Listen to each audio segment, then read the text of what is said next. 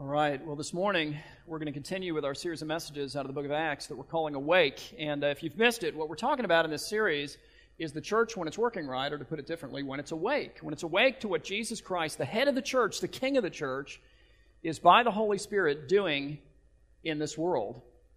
And we've talked a little bit about what that is. I mean, we've said that what Jesus by the Holy Spirit is doing in this world is He is building the kingdom of God in this world. And I've said repeatedly, look, that's the goal, that's the project, that's the dream.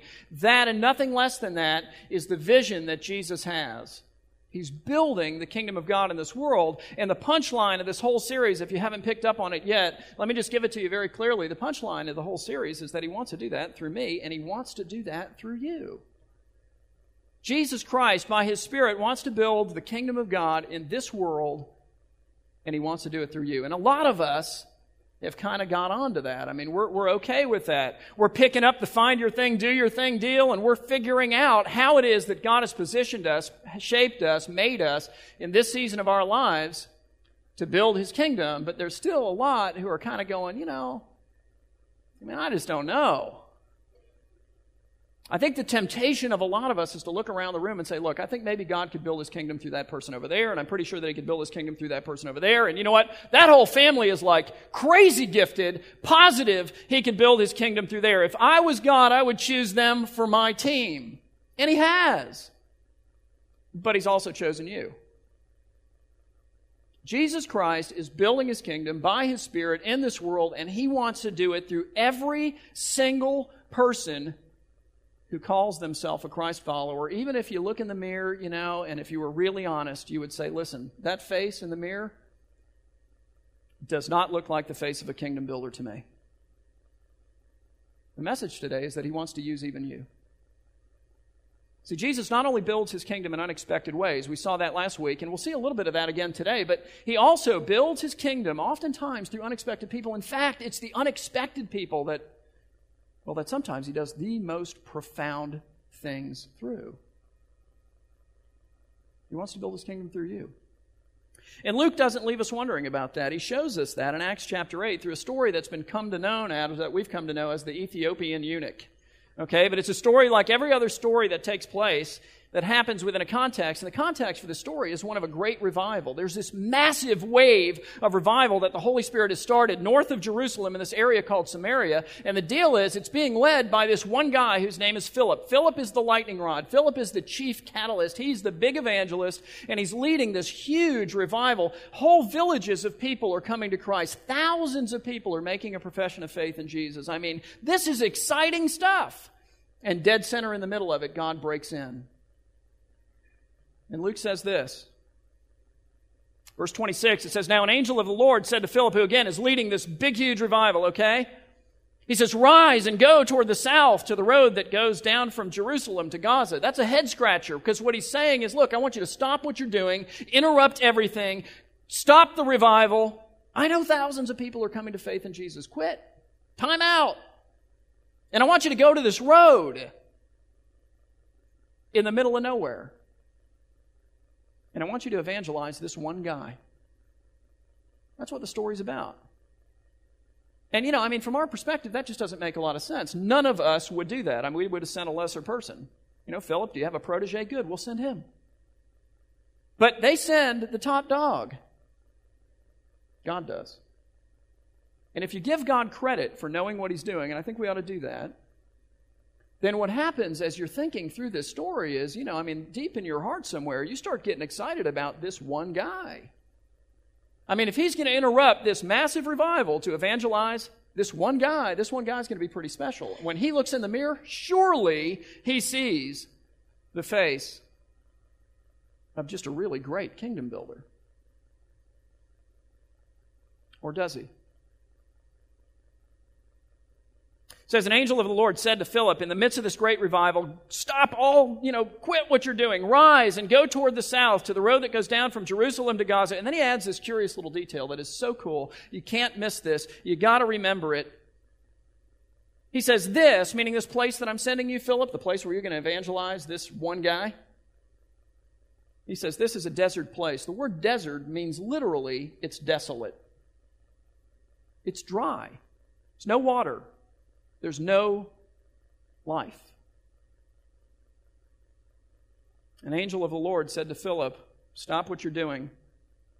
Go toward the south to the road that goes down from Jerusalem to Gaza. This is a desolate place." It is a dry place. It's a desert place. And then we read that Philip arose and went. And meanwhile, if you're following this along, you're kind of excited to meet this one guy. You're kind of on the edge of your seat thinking, okay, he's going to be special. He's going to be huge. He's going to be a big kingdom builder. Clearly, he is the face of the kingdom builder. And then Luke says this. It says, "And there was an Ethiopian." And I want to stop for a minute because the word Ethiopian means literally black of face. And I want you to know that Luke wants you to see this man's black face. How does that make you feel? A little weird, right? You ought to try it from up here. We have been trained in our culture, and I think rightly so, to not notice something like that. To not discriminate. And so we start looking at this passage and start wondering about Luke. Like, why is it that this is such a big deal? Why does Luke want me to notice this of all things? Why does Luke want me to see this thing about this particular man? Is it because Luke is some kind of a racist? No. Luke is a kingdom builder. And what is the kingdom of God? It is certainly not something that's defined by ethnicity or race or color or language or anything. God goes all over this globe collecting up from every different kind of people, every color, everything. And from it, He makes one kingdom, one people around one faith and one Savior, one Spirit, one baptism, one church, one God and Father of us all. Luke is anything but that. Luke wants you to see this man, and he wants you to see his black face, and here's why. Because this man, as we're going to see in a second, is coming from Jerusalem. And Jerusalem in that day was famous for its racism. And the temple of God, in particular, is where that man would have felt most profoundly like a foreigner. This man is a clear foreigner. There were many people in the days of Luke who had, pale enough skin and dark enough hair to pass for a Jewish person. This guy could not pass for a Jew. It's very significant. So he says, "And Philip arose and he went to this desolate place, this dry desert place, and there was an Ethiopian man, a man black of face, a clear foreigner who could not hide that in the temple." And then he adds another very significant detail. He says a eunuch. And we don't want to run by that. We've got to actually talk about that. That's a little bit uncomfortable too, isn't it? Back in those days, it was not uncommon for the royal families of various nations to choose certain children, male children, amongst their slaves and to emasculate them. If you're still a little bit confused and you've neutered your dog, that should clear it up for you. Okay? It's cruel, isn't it? Now, why did they do that? Well, because they knew that they had to have certain guys that were going to eventually guard their harems, and they didn't want guys who were going to mess around with the women in their harems, just to be perfectly frank. And they also knew that they needed certain guys who were going to guard their treasury. And here's the deal. They did not want those guys to have a wife. They did not want those guys to have children. They did not want those guys to have grandchildren. They did not want those guys to develop any allegiances with anyone outside of the royal family, and thus, perhaps, be more tempted to steal. This guy's a eunuch. Which begs the question of how would Luke know that this guy is a eunuch? How would Philip know? Here comes the guy. He's riding in his chariot. He clearly is Ethiopian. Got that part, moving on. But how do we know he's a eunuch? The exact same way that you knew that he was an Ethiopian. You looked at his face. For he had no beard. He was incapable of growing one. See, Luke is writing in a culture where every man wore a beard. If you wanted to humiliate a man in that day, you would shave their beard. It was like the most humiliating thing you could possibly do. They'd go run off and hide in a cave somewhere until their beard at least began to grow back. It was shameful not to have a beard. He couldn't grow one. Luke wants you to see his face. It's the face of a foreigner. It's the face of a eunuch. It's the face of a guy who would never have looked in the mirror and said, I think I think I've got something to offer here in terms of kingdom building.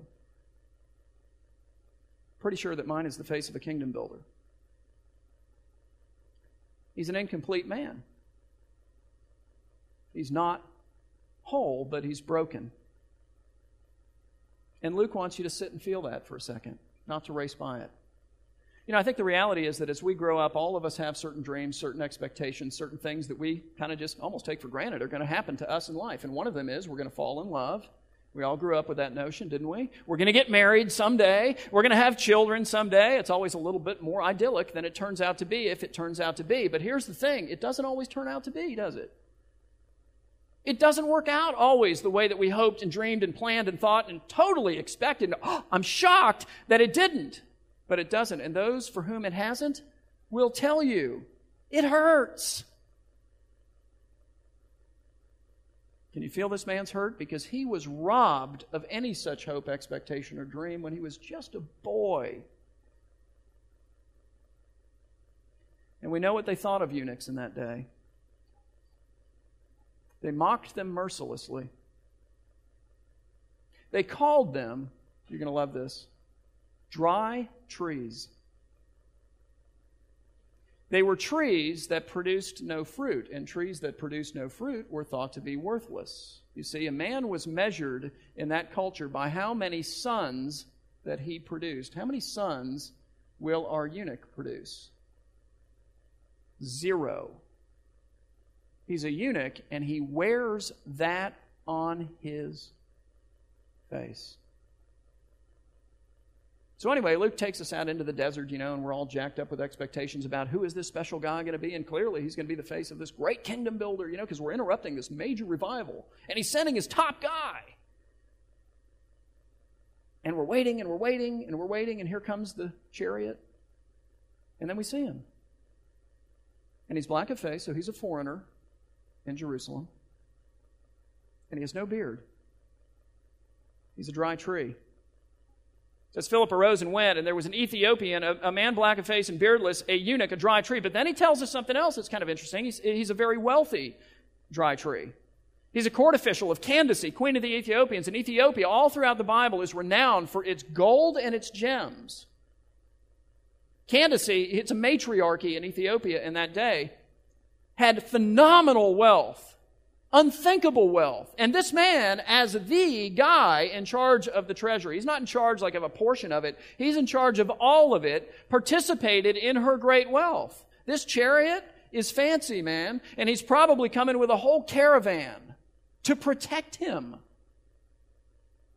Very wealthy man. He's a court official of Candace, queen of the Ethiopians, who was in charge of all her treasure. And it says then he had come to Jerusalem to worship, which practically speaking means that he had come into contact with a Jewish worshiping community in his homeland, and he had become convinced that this God of Israel was the true and the living God, and he was conversant enough with the Word of God to know that Jerusalem, and the temple specifically, is the place where sacrifices for sins were made. So this man made an 800-mile ride by chariot to come to Jerusalem looking for eternal life. And finding what? Because Luke wants you to imagine what he found. That's why he gives you all these details.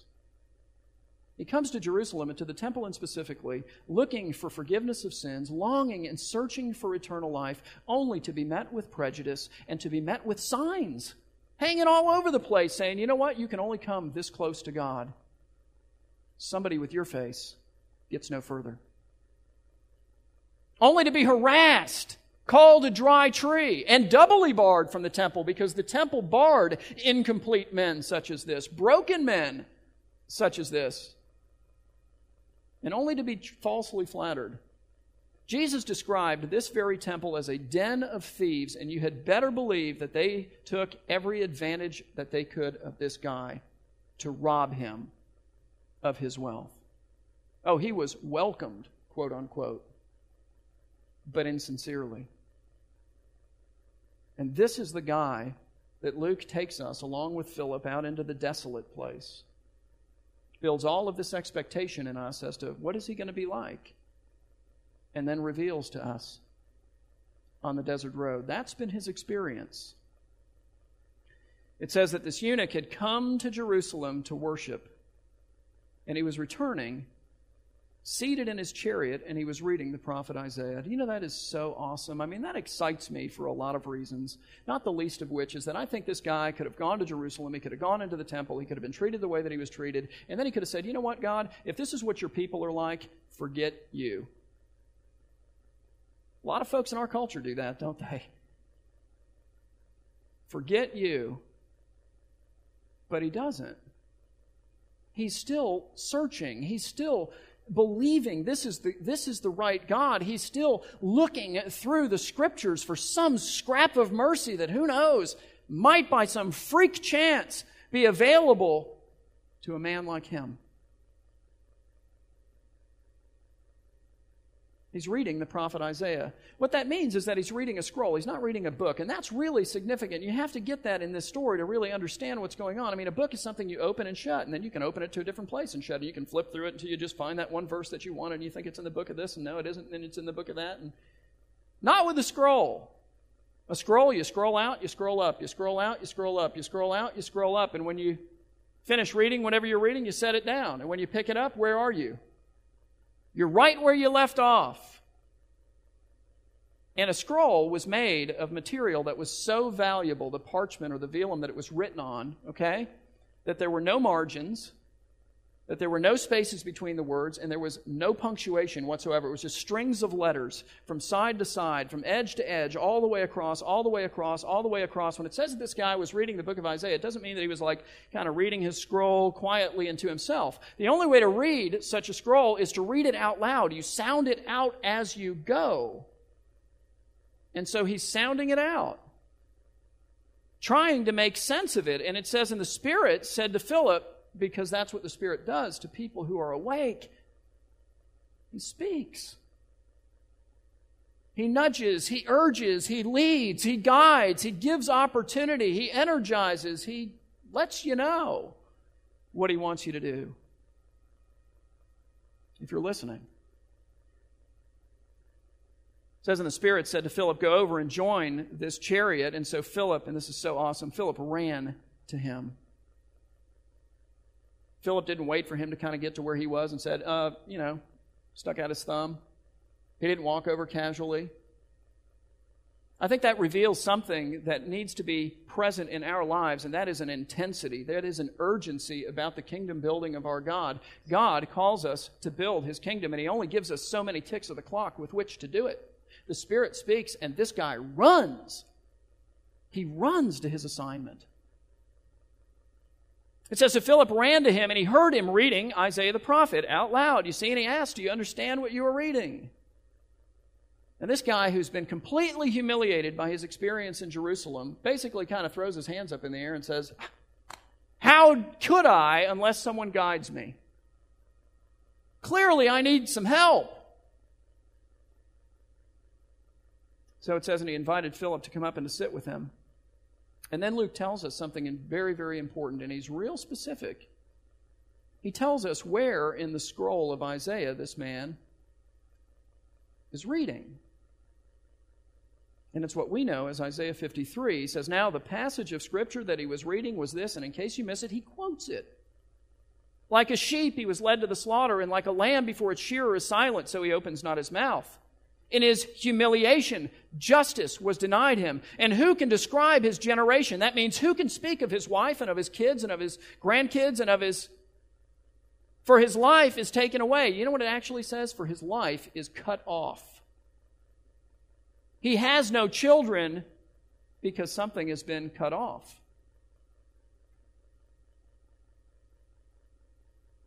For his life is cut off from the earth. You know, it doesn't take a great imagination to kind of figure out why maybe the eunuch was interested in this particular passage. He's reading here about a guy who went through what he just experienced in some sense, and what his experience has been. This is a guy who has been humiliated by the temple. He's been abused by the temple. He's been mistreated by the temple. He's been denied justice by the temple. And oh, by the way, no wife, no children, no grandchildren, no hope of any because there's been a cutting off. In his case, his life was cut off. So the eunuch is getting, kind of drawn into this particular passage that Luke is real particular to tell us about. And he said to Philip, "About whom, I ask you, does the prophet say this? About himself, or is it someone else?" And then look what Philip does, because this is what kingdom builders do. It is what we must do. It says Philip opened his mouth. And beginning with this scripture, you see how specific it is? He told him the good news about Jesus Christ, the one who assumed all of our sin and guilt and shame, and then endured as the penalty for our sin all of the hostilities of the Temple of Jerusalem, including the cutting off of his own life on a cross, that we might be forgiven and that he might become for us the true temple. A temple that does not reject the foreigner, but instead goes and collects up people from all over the globe. Every language, every tribe, every nation, every color, every race, every tongue, and makes them one. And a temple that does not reject the broken and incomplete, but welcomes them sincerely into the family of God and makes them whole. Philip brings this guy to Jesus. He preaches Jesus straight out of Isaiah 53, which is all about the sufferings and death of Christ. And then immediately we read, "And as they were going along the road, they came to some water," which means what? It means that they started in a place that was desolate. Remember? A dry place. And they've come now to a place with running water. A green place. A place that is full of life. Luke is a poet. He's writing this story in such a way that what happens geographically in this story is a picture of what's happening in this guy's heart. He's started in desolation. He started there back where it was dry and dead. But he's come now by the Spirit working through this guy Philip in conjunction with the Word of God, Isaiah 53, clearly preaching Jesus to a place of living water of life. It's amazing.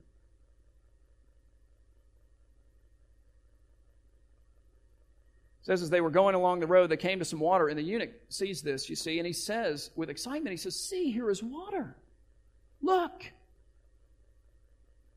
And then he says, and I wonder how he said this. I wonder if it wasn't a little bit timidly, given all that he's experienced. "What prevents me," he says, "from being baptized? Is there anything, because I was just in Jerusalem and it didn't go well. Is there anything that prevents me from eternal life?" And the answer is no. And he commanded the chariot to stop, and they both went down into the water. Now just read that naturally with me, would you? They command the chariot to stop, and they get out. You can see this, right? And they both walk down into the water, like I would walk down these stairs. You get the idea? It doesn't mean they both went under the water together. In fact, we think we know where this road is, and in all likelihood, there's a pretty good shot that we know where this baptism occurred. And it's a wadi. A wadi is a dry river that runs with water during a certain season of the year. It's probably about as deep as your knee. They walk down into the water, and Philip baptized him, which probably means that they walked down into about here. He bent over like this. Philip scooped up water and poured it on his head. That's the picture that the early church drew, literally, in the catacombs of the baptism of Christ. He's bending over, and John the Baptist is pouring the water on his head. And then what do? Just read it naturally. They came up out of the water. They walked up together. And then what happens? It says the Spirit of the Lord carried Philip away. He's gone. And the eunuch saw him no more. Now, why did the eunuch see him no more? Well, because A, he's gone. But also, because in all likelihood, the eunuch never returned to Jerusalem. Why would he? The temple, who is Christ, by the Spirit of God, was living within him.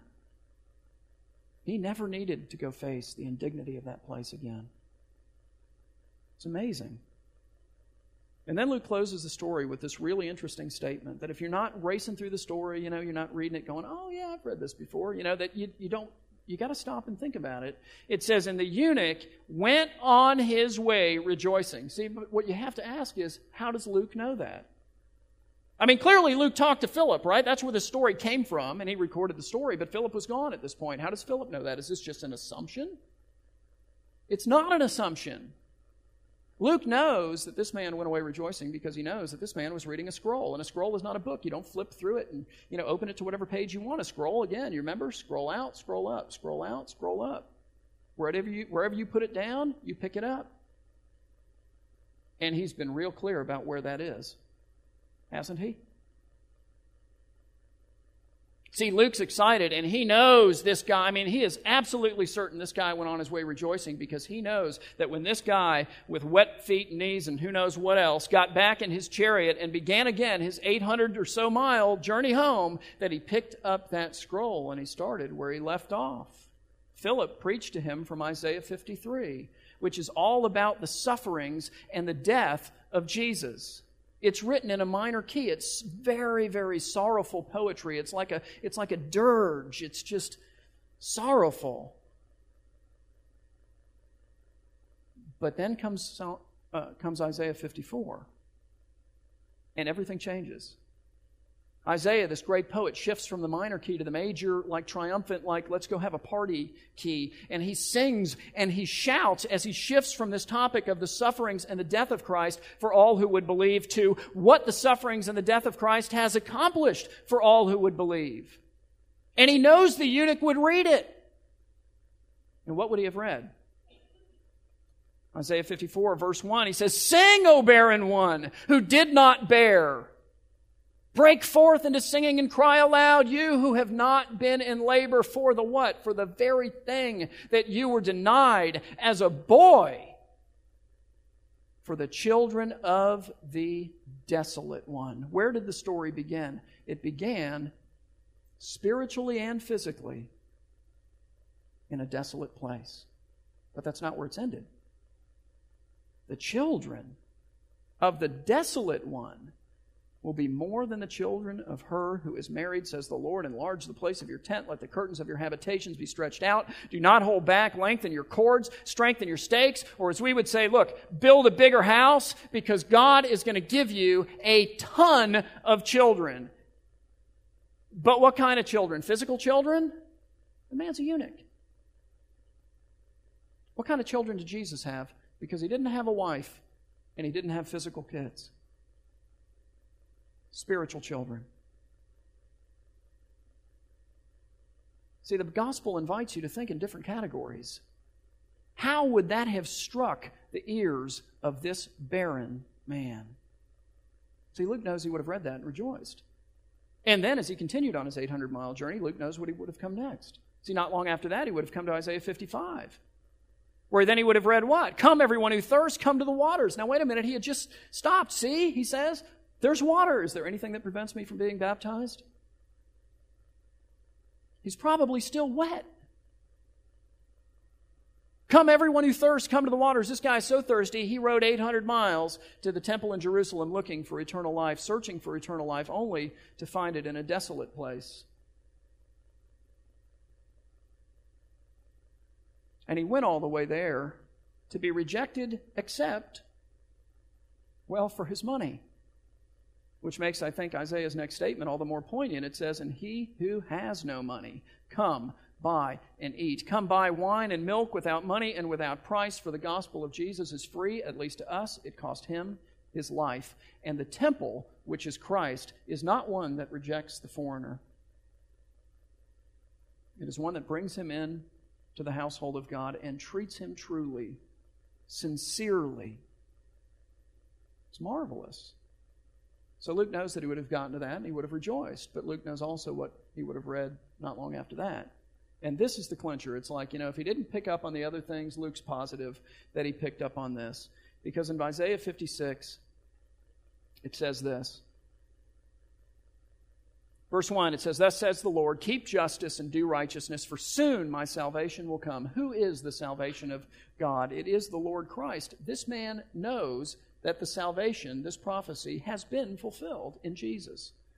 And he's a believer in Jesus. For soon my salvation will come and my deliverance will be revealed. He's like, yeah, I'm all over that. Blessed is the man who does this, and the Son of Man who holds it fast, who keeps the Sabbath, not profaning it, and keeps his hand from doing any evil. And then here it is, let not the foreigner, not the man, black of face or foreign for any other reason, who has joined himself to the Lord, say, the Lord will surely separate me from his people. There are no signs in the temple, which is Jesus, that say, you can only come so far.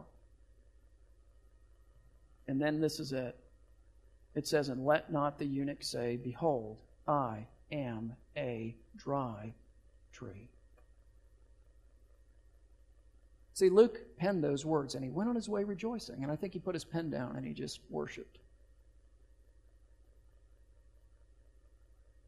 We don't know the name of this guy today, but he's a person who's been known to millions of people for the last 2,000 years, not just because they've read about him in the book of Acts, but because he is historically regarded as the founder of the Coptic Church, which is a church in Ethiopia and in the southern Sudan. It is the most persecuted church in the world. It has been for the better part of 2,000 years. It's a group of believers who have paid for the gospel with their life. Men, women, children being persecuted, men, women, children being killed, some even being crucified. And yet they cling to the gospel. As we sit here now, there are 3 million or so of them in Egypt alone. And every single one of them look to this man and they call him Father. He is their Father. Our Lord is building His kingdom, guys, and He's doing it by His Holy Spirit, and He does it in some really shocking ways. I don't know, you're pulling Philip out of the middle of this thing. Are you sure you had your coffee, God? You thinking rightly about this?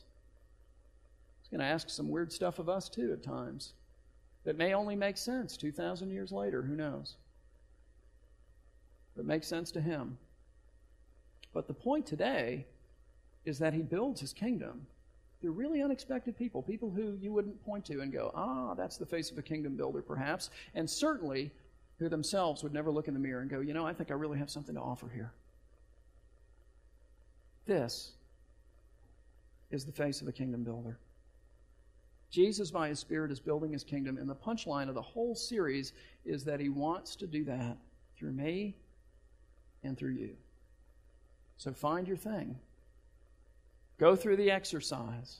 Pick up the packet in the back. Figure out what it is that God has been preparing you all your life, in this season of your life, to do for the advancement of His glory and the building of His kingdom, and then, by the power of His Spirit, urgently do it. Okay? Let's pray. Lord, we thank You for Your gospel. We thank You that all the signs that would bar us from coming to You are down. They're gone. They've been removed by the Lord. We thank You that in Jesus we find a place of acceptance. No matter what nation, language, race, color, any of that stuff, it's all irrelevant. And also, no matter what sin we've done or has been done to us or what's happened to us in life, You take us in truly and sincerely. And by Your gospel, You make us whole. You fill us with Your Spirit. You give us gifts for the building of Your kingdom. And You give us the privilege of investing our life in something that in the end really matters. I pray, God, that You would build Your kingdom through us and impress upon us exactly what it is that we're to do for the doing of it. Do this for Your glory, we pray in Jesus' name. Amen.